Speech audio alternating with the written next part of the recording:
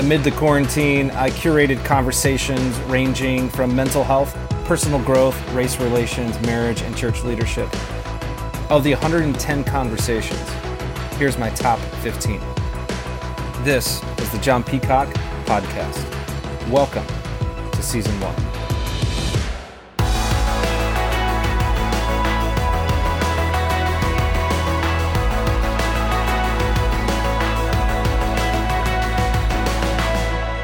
Really special guest on. I met him when I played baseball at the University of Kentucky, and I was a freshman and I was there at the University of Kentucky, and I'll never forget when we were introduced to our chaplain and our coach, Keith Madison, who's such a good man. He said, "Hey, we have a local pastor that has agreed to be our chaplain," and in walks this guy into our locker room, and within 1 minute, I just thought this guy is the coolest guy I'd ever met.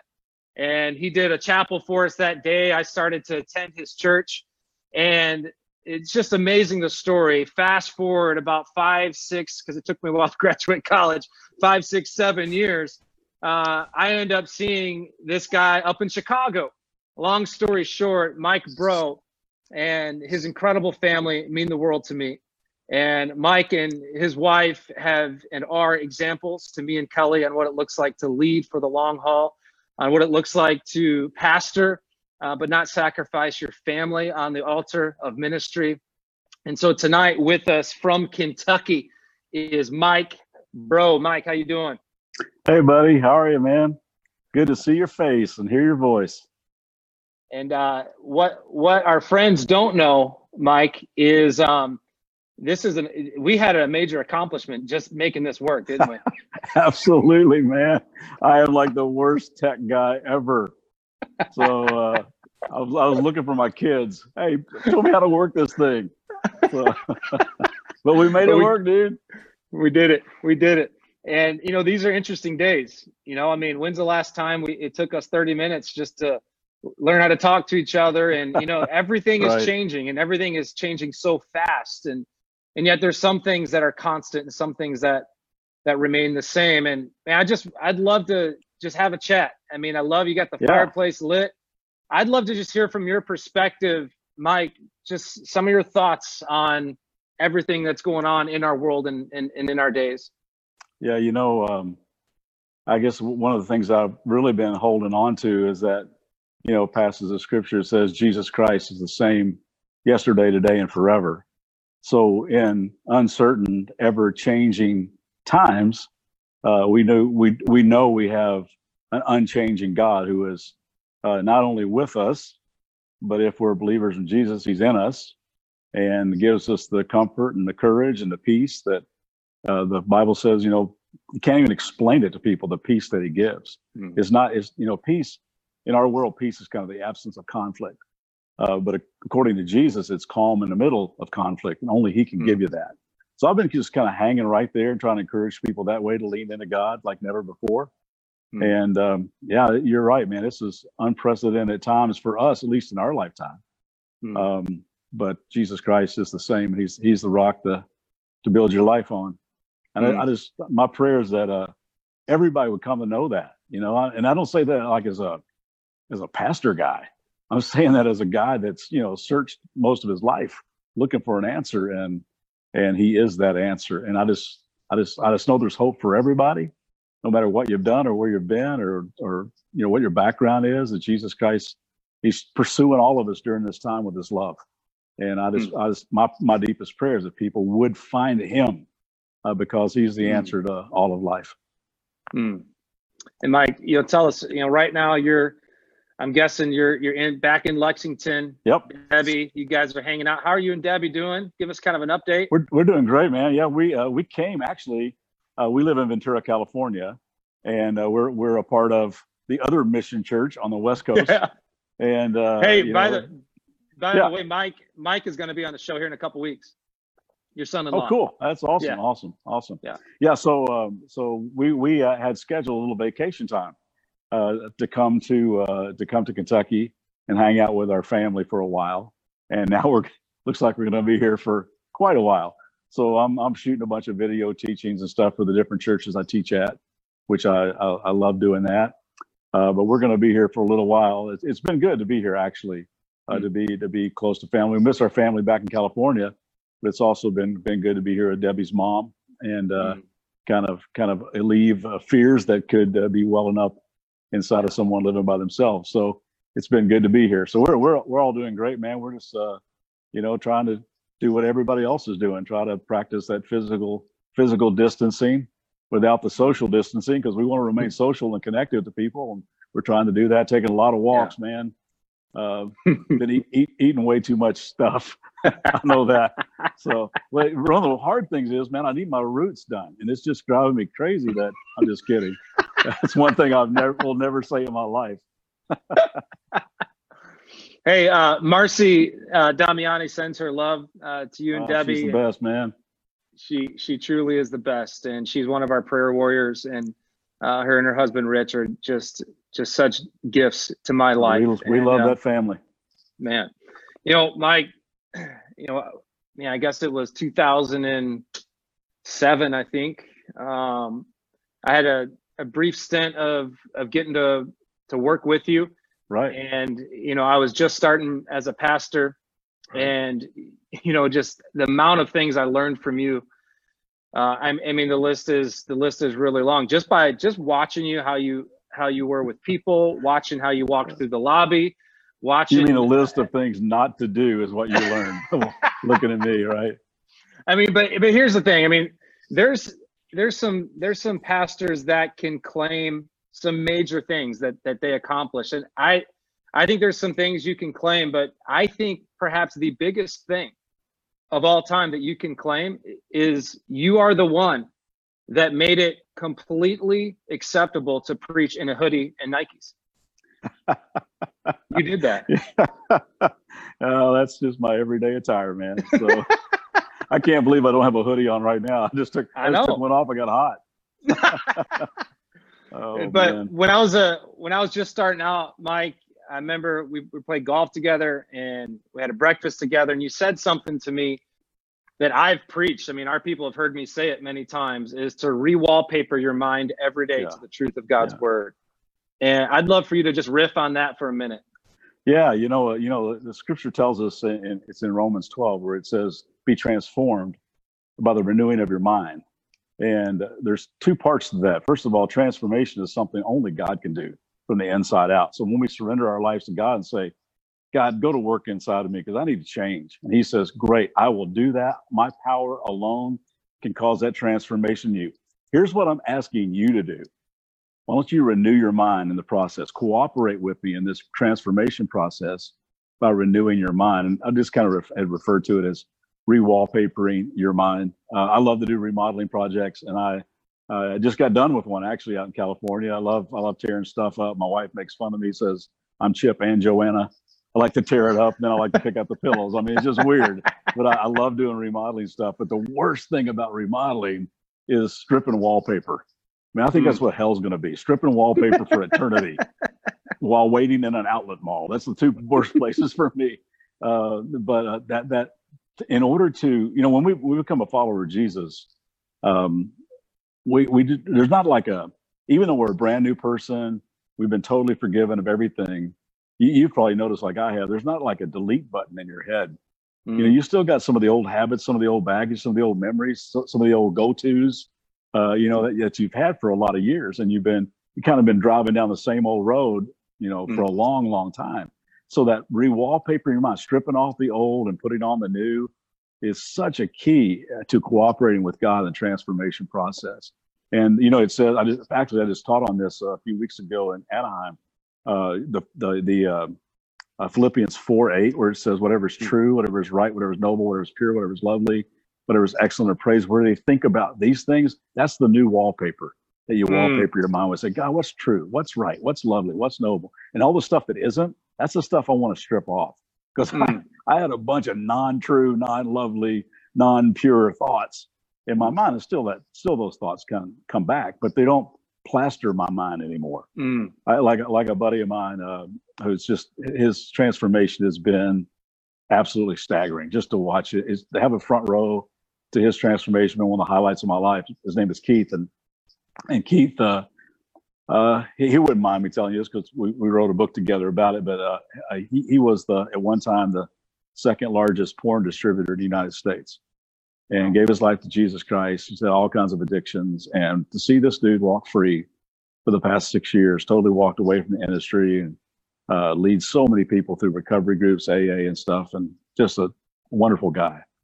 But he told me one time, he goes, you know what? I used to literally have thousands of porn images on my phone. He goes, I took them all off, and now I got thousands of scriptures on my phone. So it's not enough just to resist. You have to replace. So as you resist, as you strip off the old wallpaper, you have to re-wallpaper your mind with the good stuff, or those old thoughts will come back. So that's kind of the way I've taught it out, and the way I'm trying to practice it in my own life. It's so powerful. This fall I did a teaching series called Swing Thought, off of golf, and I know you like to golf, and talked about the thoughts you think before the actions you take that influence the outcomes you want. Yeah. And you would have liked it because there was a lot of golf illustrations. Yeah. And what I did is I took and it's fun to say that so many people from our church are watching this. You guys need to know, like, often I will email Mike and be like, hey, I'm doing this series. You got any thoughts on it? I just taught on anxiety a few weeks ago. You helped me so much put that content together. So anyway, amazing. But the way I put some of the content together for that Swing Thought was from your book, Identity Theft. Oh, cool. And so I'd love for you to, I'm talking to a lot of different folks right now. Over 3 million people have lost their jobs this past week. Right. We're forecasting more is probably going to happen. And that is, and maybe they didn't lose their job, but their job isn't what it was. Right. I'd love just for a second, maybe for a couple minutes, talk about identity, especially right now when things that you used to be able to depend on that gave you that identity are being stripped away. Right. Any thoughts on that would be great. It kind of goes back to, what I said in the beginning about, Jesus Christ is the same yesterday, today, and forever. If your identity is in him, that you see yourself first and foremost as a much loved child of the Most High God. But that's your identity. Then all the other stuff is just like parts, kind of the frame around your identity. My identity is not in my job. My identity is not even in my marriage. My identity is not in how much money I make. My identity is not in my looks or my physical stature or anything like that. My identity, first and foremost, is just knowing, man, I am totally loved. And when you know that, and I think it's the ball game. When the Apostle Paul, he wrote one of the coolest prayers. It's in Ephesians chapter 3, kind of in the back of the New Testament part of the Bible. And he talks about how, he said, my deepest prayer for you guys is that you would just grasp how high, how wide, how deep, how long the love of God is for you. And then when you do that, man, you'll be filled with all the fullness that comes from Christ. And that's the key to life, man. When you realize that you are, that's your identity, a much loved child of this good father, and that's one of the things I think that, I actually know God pursues us all of our life with relentless love, unfailing love. And I think that during this time, that's one of the things that's happening. In no way did God cause this type of thing, but in the midst of bad things, God pursues us with this love to say, come on, I'm here. I'm with you. I love you. Please look up and grasp how wide, how deep, how long, how wide my love is for you. And when you finally grasp that, and the word, I'm sorry, I'm rambling here, man, but the word for grasp, I did a little word study on it. The word for grasp, the ancient Greek word, the root word meant to rust or decay or to corrode. So it's kind of cool that he was saying, I don't want you just to show up at a church or join a Zoom party or whatever and learn about the love of God. I want you to let it eat all the way through you, to grasp it, to let that just go all the way through your soul. Because when it does, then you got your identity nailed down. And when you got that identity nailed down, it doesn't matter what happens in this life. You still know who you are, whose you are, where you're going, what you're about. All those big questions of life are answered when you get that identity question answered in your heart. Yeah, and Mike, I really feel like there's a lot of business folks that are on this right now. They needed to hear exactly what you just said. And there's a lot of other folks, maybe they're not leading a business or whatever, but this identity part, I mean, the things that we used to depend on, this is a low tide moment. It's revealing all those things. And at the same time, it's revealing the steadfast love of Jesus that is chasing us down, that is pursuing us. Absolutely. Man, powerful. Well, Mike, this has been awesome. I would love for you to just say a prayer for certainly for our church. Here, yeah. I know you love this area. You pastored in this area for a long time. And in the early days, man, I sat on your front porch, me and Kelly, thinking about what to name this church. Right. Being impacted and equipped by you on learning how to preach and communicate. So I know you love our people. You've taught I do, more than a couple times. And right. But man, if you'd pray for us right now as we finish up, that'd be great. And right, and then you know what's next. We got a recipe we got to talk about. Oh yeah, I got that. That's the most important thing. I got a little Southern stuff to throw at you today. Come on, man. Let me pray. Hey God, thank you so much for Jon and Kelly and their family, and thank you for all the families that make up Mission Church. I thank you, Lord, that church isn't something you go to; it's something we are. And I pray that, as Jon talked about a little bit earlier, that we would really be the salt of the earth, and we would be the light of the world during this time. That we would trust you unconditionally, to know that your faithfulness is true, to know that your promises are never been broken, that you're with us, you're in us. You give us this peace that transcends all human understanding. God, it's my prayer that everybody listening right now would just experience that kind of peace, that they would lean into you and just know that it's going to be okay because you never change. And Father, I thank you for the reminder, at least in my own spirit during the last couple of weeks, that this world's really not my home.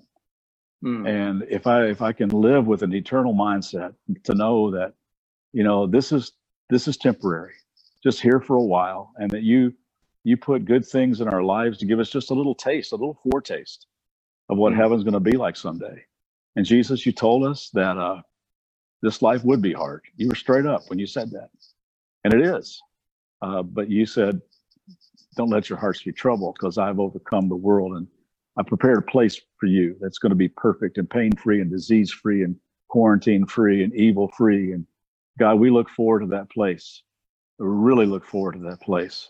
But in the meantime, I pray that you would use us to be the salt of the earth and light of the world while we're here in this broken world. And I pray all this in your name, Jesus. Amen. Thank you, Mike. Thank you, buddy. Thank you. Love you, man. Now you're gonna talk to us about some Southern. We got some Southern cooking. What we got? Yeah, my wife Debbie, she's the best in lots of ways. But man, with sweet tea, y'all know what's now. If you kind of live like north of what they call the Mason-Dixon line, it's hard to find sweet tea. You can find it at Chick-fil-A sometimes. You can find it at McDonald's sometimes. But I got to give you the recipe for Debbie's sweet tea and her cornbread too. So I'm gonna put on my glasses here so I can read this recipe. Kentucky cornbread. Here you go. Come on. And this is unbelievably good. All right, hey, Mike. Yeah. My wife Kelly is watching, so Kelly, you can hear me and you can see me right now. Write down what he's saying. Kentucky cornbread. This is important. Come on. Write this down, because this is so good, man. 1 box of Jiffy cornbread mix, 8 ounces of sour cream, 2 eggs, 1 stick of soft butter, 1 small frozen bag of corn, mix together, bake 350 degrees until golden brown for 25 to 30 minutes, and then just tape it to your sides, because it is so stinking good, man. Yeah. And to go along with that, you got to have this to wash it down. And I'm telling you, neither one of these are on the keto diet. Neither one of these. Sweet tea. Boil 6 cups of water. Steep 1 gallon tea bag for 20 minutes. Pour 2 cups of sugar into a gallon pitcher. Kelly just stopped writing. Pour hot steep tea into pitcher. Stir until sugar is dissolved. You got to do this in order too. fill a pitcher with water until full. And again, just tape it to your side or whatever. But man, that's Kentucky eating right there, man. I wish I could throw in some grits and gravy and biscuits in there too. But you got to do the cornbread. It's awesome. Yes. Oh man, this is so rich. Hey, just praying for everybody at Mission Church, praying for you guys. It's so cool that this is Together Tuesday and what you guys are doing for first responders. And there's so many churches. What's been cool is because I'm a part of a bunch of different churches, and I even feel a part of Mission there. But to see all the different churches doing so many different creative things to be the salt of the earth and the light of the world during this time is really, really fun to watch. And to see how, maybe we'll be known for, like the early church was, man, these people love everybody. Wouldn't that be cool? That's it. That's it right there. Brother.